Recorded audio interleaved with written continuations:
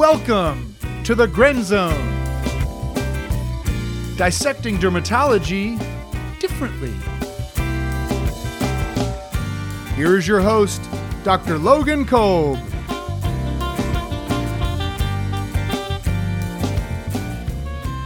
All right, thanks again for coming back for another great episode ahead today as we journey through the vascular disorders. As I've mentioned before, many of these vascular rashes can have serious morbidity and mortality, so we can really make a big difference by getting the diagnosis right and initiating proper treatment. Today we'll be discussing the toxin-mediated rashes. These patients are sick, so oftentimes these patients are seen in the hospital setting. Hello, doctor. We've got a consult in the ER. Patient name Herbert Sherbertson. Consult is for end-stage rhytids. Have a very merry Saturday, doctor.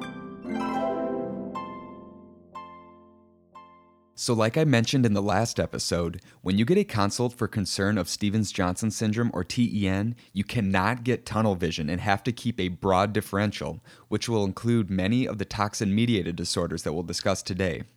So we'll be going over staph scalded skin syndrome, toxic shock syndrome, Kawasaki disease, and scarlet fever. Let's quick start with our reaction patterns review and our disclaimer.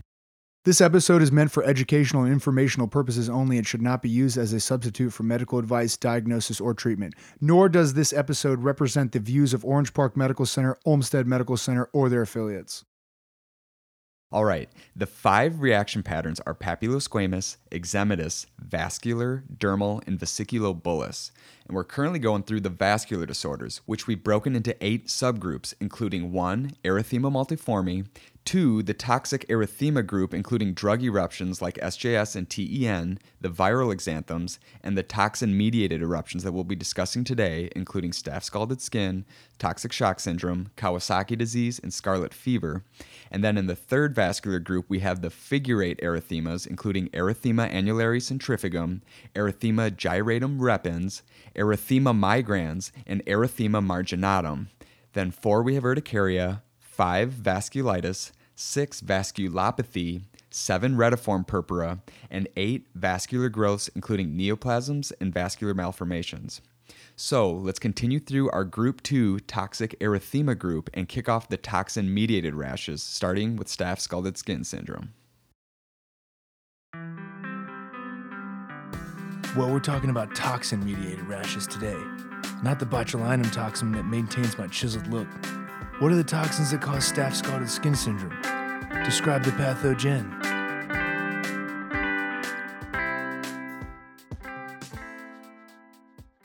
Staph scalded skin syndrome is caused by a specific strain of Staphylococcus that is phage group 2 strains 55 and 71, which produce exfoliatoxins A and B. So let's hear that again. Staph scalded skin syndrome is caused by staph phage group 2 strains 55 and 71, which produce exfoliatoxins A and B. So what happens is the specific type of staph overgrows. They make a bunch of these exfoliatoxins A and B, and then these toxins travel through the blood to the epidermis where they cleave desmoglein 1 proteins that are holding our keratinocytes in the epidermis together, and then we get detachment of the superficial epidermis. So again, staph overgrows, exfoliatoxins A and B travel through the blood, and they travel to the superficial epidermis where they cleave desmoglein 1, and this leads to superficial skin sloughing. It's crucial to know this mechanism so you can understand that staph may not even be growing wherever the skin is sloughing in staph scalded skin. It's also crucial to know that these same staph exfoliatoxins also cause bullous impetigo by the same mechanism of cleaving desmoglein 1. However, in bullous impetigo, staph is growing locally in the affected areas and releasing exfoliatoxins locally. The toxins in cases of bullous impetigo are not disseminating in the blood as they do in staph scalded skin syndrome. Okay, so who gets staph scalded skin and how does it present?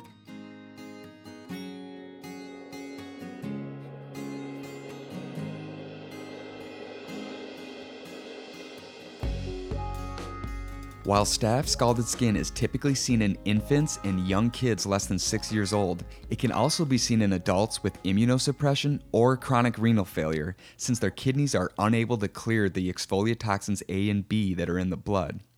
We think kids are predisposed due to their young immune systems lacking enough antibodies to protect against these toxins, or their young kidneys also being unable to clear the toxins. I'm a little kidney, short and stout. I can't handle toxins now. Then they start to build up and they shout, cleave that epi and slough it off. Clinically, staph scalded skin patients usually start with fevers and go on to develop skin pain, erythema, superficial blistering, and desquamation. We call it staph scalded skin because it looks like the skin was burned with hot water. The only burning I'm doing is driftwood for the campfire on the beach after a few beers at Salty's.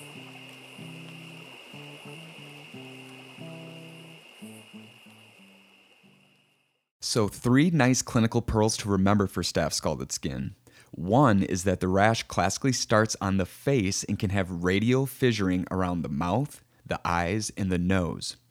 2, it often starts or is more severe in the intertriginous areas like the armpits, which makes sense because there's more friction in those areas. And then 3, patients lack oral involvement because the mucosa has much more desmoglein 3 to compensate for desmoglein 1 cleavage. These are big clues to help differentiate staph scalded skin from Stevens-Johnson syndrome. So again, 3 key features for staph scalded skin include 1, radial fissuring around the mouth, eyes, and nose. 2, the rash often starts in the intertriginous areas or is more severe in these areas due to friction. And 3, patients lack oral involvement because staph exfoliate toxins cleave desmoglein 1, which is the predominant desmoglein in the skin but has a minimal role in the mucosa where desmoglein 3 predominates. Or at least that's the theory. So how do you diagnose staph scalded skin? And I guarantee Grumpy is going to ask you this next part. Will you see staph on the skin biopsy?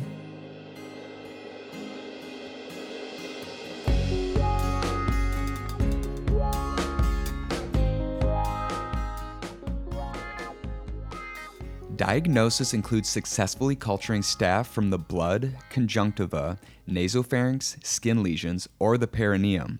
The primary site of staph infection may not be found, but classic sites of involvement include the umbilical stump or circumcision site in neonates, the nasopharynx or conjunctiva in kids, and from pneumonia or bacteremia in adults. The primary focus of staph may also be on the skin, but classically, remember, culture of skin lesions is negative because the toxin disseminates to the skin from a distant site. To diagnose staph scalded skin, a skin biopsy is helpful because it shows a more superficial split at or just below the stratum granulosum. The biopsy will not have the full thickness epidermal necrosis seen or the deeper split that's seen with Stevens-Johnson syndrome or toxic epidermal necrolysis. And remember, biopsy of staph scalded skin will not show bacteria because they're not there. Remember, the toxin is disseminating through the blood to the skin. Okay, so how do you manage your patient and what's the prognosis? Remember, prognosis is just a number that we are going to beat.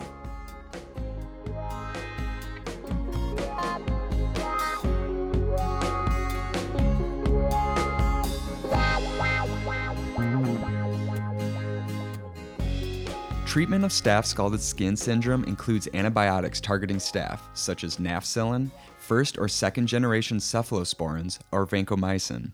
Clindamycin has often been used because it not only targets staph, but it also decreases bacterial toxin production. However, some studies show that up to half of the strains causing staph scalded skin are resistant to clindamycin. So clindamycin should probably not be your primary treatment and is probably best reserved for patients that are really sick. Other staph scalded skin therapies are mostly supportive with electrolyte monitoring, IV fluids, and gentle wound care with non-adherent dressings. And remember, staph scalded skin does not leave scars because the level of the split is in the superficial epidermis and does not get near the dermis to affect collagen or the fibroblasts living there. As for prognosis, these patients actually do well once antibiotics are on board, and they have a complete recovery within a couple of weeks. I add a little to my tattoo every time I save a life. Newsflash, I'm running out of space. A big chunk of that tattoo is thanks to this next condition. What's another bad rash caused by staph, and what's the toxin? The next toxin-mediated rash is toxic shock syndrome, which can be caused by staph or strep. Staphylococcal toxic shock syndrome is caused by toxic shock syndrome toxin 1, aka TSST1, whereas streptococcal toxic shock syndrome is caused by group A strep that makes strep pyrogenic toxins A, B, and C, which are also called SPE A, B, or C. So again, toxic shock syndrome caused by staph is due to TSST1, whereas cases caused by strep are due to SPE A, B, or C. Whether it's staph or strep, these toxins act as superantigens and they cause a cytokine storm that leads to nonspecific T-cell activation in a very sick patient. And if you're keeping a list of these toxins in your mind, remember we've got staph making exfoliate toxins A and B, which can cause staph scalded skin syndrome or bullous impetigo. Staph can also make TSST1, leading to toxic shock syndrome, whereas strep can cause toxic shock syndrome by making strep pyrogenic exotoxins A, B, or C. So what is the clinical presentation for toxic shock syndrome, and how is it different for staph compared to strep?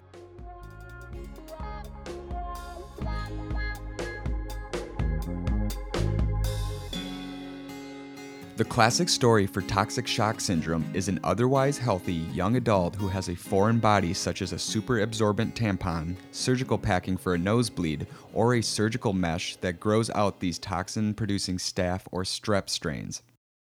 Keep in mind that cases can occur without a foreign body though. And once staph or strep starts to proliferate, they release their toxins and this causes the cytokine storm that I mentioned. Although both staph and strep can cause toxic shock syndrome, strep infections are much less common, but they are more severe with a much higher mortality of 30 to 60% compared to staph toxic shock syndrome, which has a lower mortality around 3%. So again, strep toxic shock syndrome is less common, but it is more severe than staph toxic shock syndrome. Clinically, toxic shock syndrome patients start out with sudden high fevers, headaches, GI issues like nausea, vomiting, and diarrhea, and eventually they progress to hypotensive shock with internal organ involvement such as renal impairment, ARDS, liver impairment, and even disseminated intravascular coagulation, aka DIC. As for skin changes for staph toxic shock syndrome specifically, they will have a scarletiniform rash that classically starts on the trunk and then generalizes. By scarletiniform, we mean diffuse redness with pinpoint papules that look like goosebumps. The rash of staph toxic shock syndrome can involve the palms and soles as well, starting as erythema that later desquamates 1 to 3 weeks later. And unlike staph scalded skin syndrome that we discussed earlier, toxic shock syndrome caused by staph can involve mucosal sites leading to strawberry tongue or inflamed conjunctiva. So what about the big bad wolf we call strep toxic shock syndrome? I've only seen one other doctor handle this without breaking a sweat, but he's one grumpy son of a gun. Remember, toxic shock syndrome cases caused by strep are much more serious. They typically start with a severe soft tissue infection like necrotizing fasciitis that can simply present with severe extremity pain, for example. And that extremity pain is your clue. Cases caused by strep are much less likely to have a scarletiniform rash, and it's a little counterintuitive, but it also means that we're less likely to get consulted early for these patients who are less rashy. And as far as diagnosis and treatment for toxic shock syndrome, you want to culture the organism and treat with antibiotics and supportive care for any hypotension or internal organ involvement. And because these patients can have hypotensive shock with end organ damage, there will also be a big workup and a lot of specialists getting involved, which we don't have time to discuss more in depth today. So in the interest of keeping this episode concise, we'll move on to our next toxin-mediated rash, this time the kids with Kawasaki disease. First described in 1967, Kawasaki disease is one of the most common causes of acquired heart disease in the world. It's due to a vasculitis of small and medium-sized vessels and has a surprisingly high incidence affecting 1 in 5,000 kids less than 5 years old per year. It is seen most often in Asian Americans, and the majority of patients are less than 5 years old, and especially around 10 months of age. The diagnosis of Kawasaki disease can be challenging, and because it is a serious disease, it has become more common in malpractice suits, so we have to know it well for our patients' sake and for our own sake. Getting sued doesn't mean you're a bad doc. It'll probably happen to all of us at some point. But if you want to avoid it, connect with the patient on a personal level. And of course, it helps to know diagnostic criteria and evidence-based medicine. So can you name the diagnostic criteria for Kawasaki disease?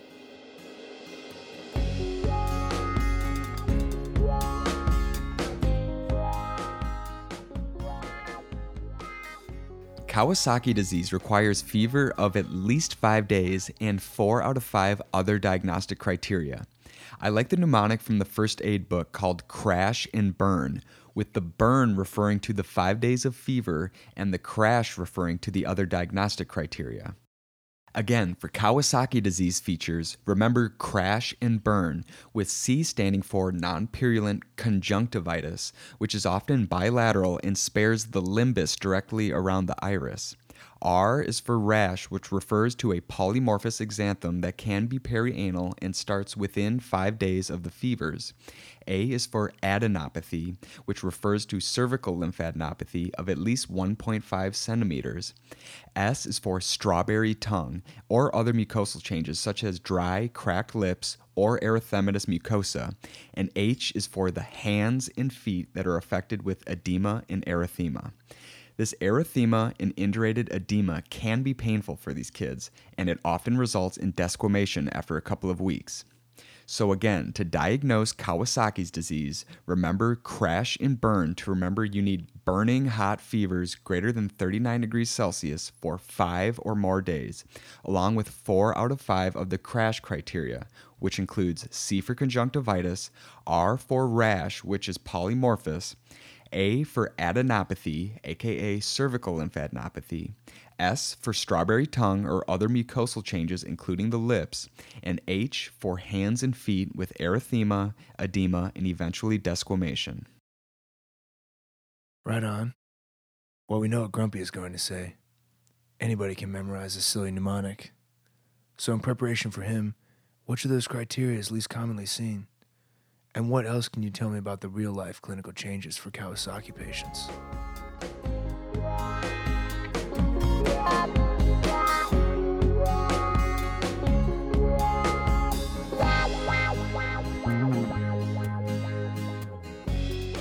I found it interesting to learn that the cervical lymphadenopathy is the least common feature in Kawasaki disease, but it is still seen in 50 to 75% of patients and is often unilateral. Some other good things to know. Number 1 is that the fevers usually last at least 1 week and do not respond that well to Tylenol. And although the diagnostic criteria mentions fevers for 5 days, patients will often meet diagnostic criteria for Kawasaki disease before that 5th day. It can come on very quickly. Some other pearls for you. The rash of Kawasaki disease can be morbilliform, urticarial, or can have a scarlet fever-like appearance with sandpapery papules on a background of erythema. Although the rash is polymorphous, you don't typically see vesicles, bulla, or purpura, which is a bit counterintuitive since Kawasaki disease is a form of vasculitis, which usually results in purpura. And one last pearl for the rash of Kawasaki's disease is that, like staph scalded skin, it often accentuates in areas of friction, and especially in the groin with desquamation of the inguinal folds. All right. But you haven't mentioned the most important stuff. The stuff that's going to get you more saves and a bigger tattoo. What do we really need to worry about with these kids with Kawasaki? Probably the most important thing to remember are the coronary artery aneurysms that develop several weeks after symptom onset in around 25% of untreated kids. Coronary artery aneurysms are due to a medium vessel vasculitis damaging these medium-sized coronary vessels.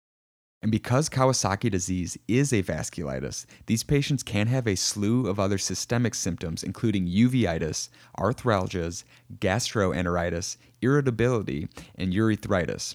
Some other commonly associated prodromal symptoms include irritability, decreased appetite, cough, runny nose, nausea, vomiting, diarrhea, tummy pain, and joint pain. Roger that, amigo. So what lab abnormalities can be seen in Kawasaki disease? And how do we treat it?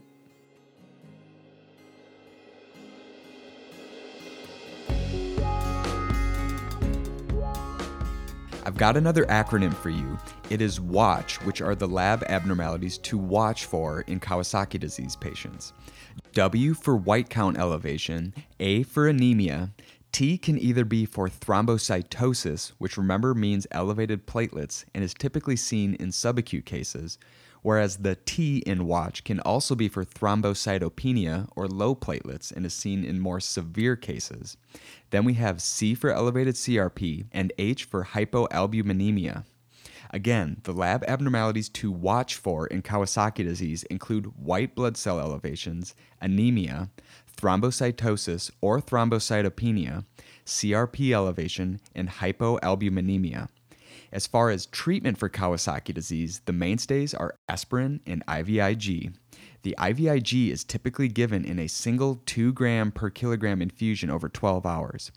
Aspirin is given for its anti-inflammatory effect at higher doses of 80 to 100 mg per kg per day, which is divided into 4 doses daily. The aspirin is used until these kiddos' fever has gone away for 2 to 3 days. At that point, the aspirin dose is decreased to 3 to 5 milligrams per kilogram per day and is continued until the lab abnormalities normalize and the patient has no coronary artery abnormalities seen on echo. If kids are still sick, a second dose of IVIG or a dose of the anti-TNF infliximab is often given. All right, the return of the IVIG, the original IG. Okay, so you got a kid with fevers, a sore throat, strawberry tongue, cervical lymph nodes, and a sandpapery rash. What else could it be besides Kawasaki?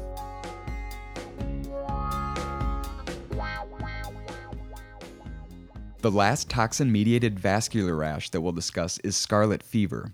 It is seen in kids 1 to 10 years old and is caused by group A beta hemolytic strep that is transmitted through respiratory secretions.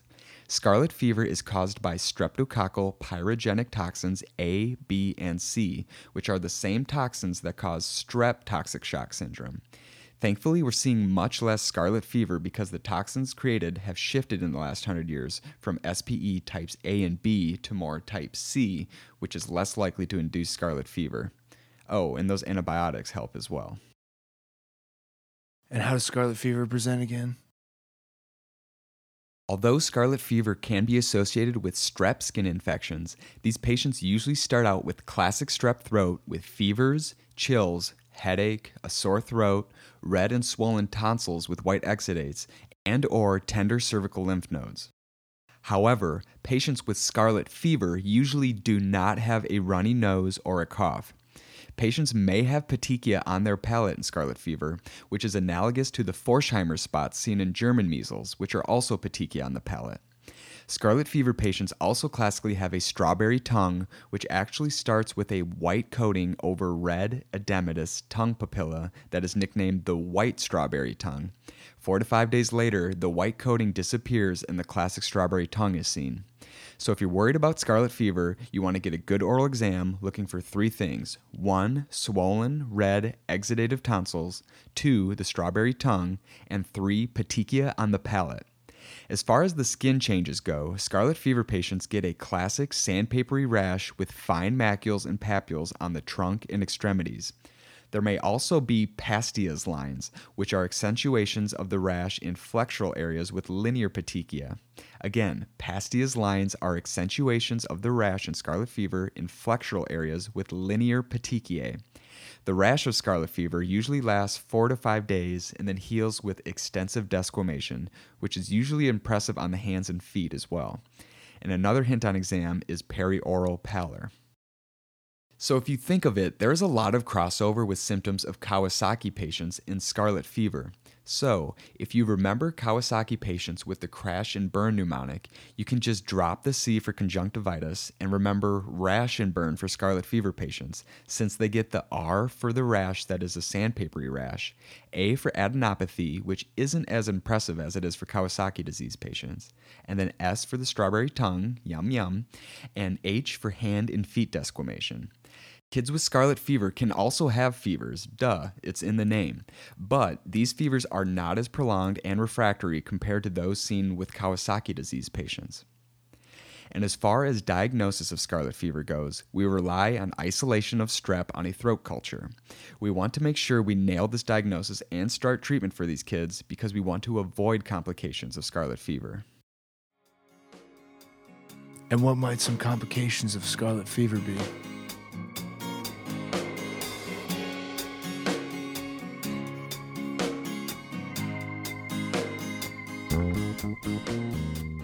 The complications of scarlet fever include acute glomerulonephritis and rheumatic fever.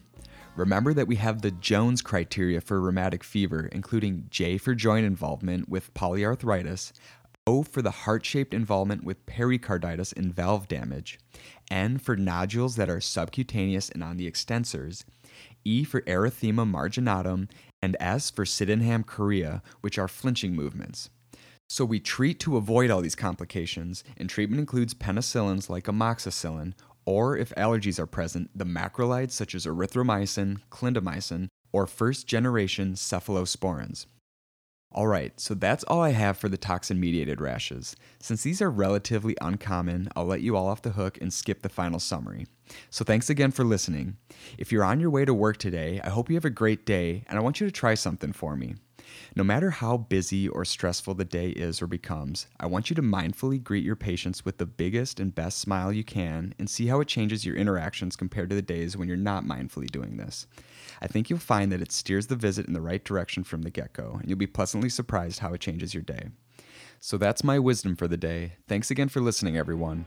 I'm Logan Kolb, and we'll see you next time for the Figure It erythemas here on the Gren Zone Podcast.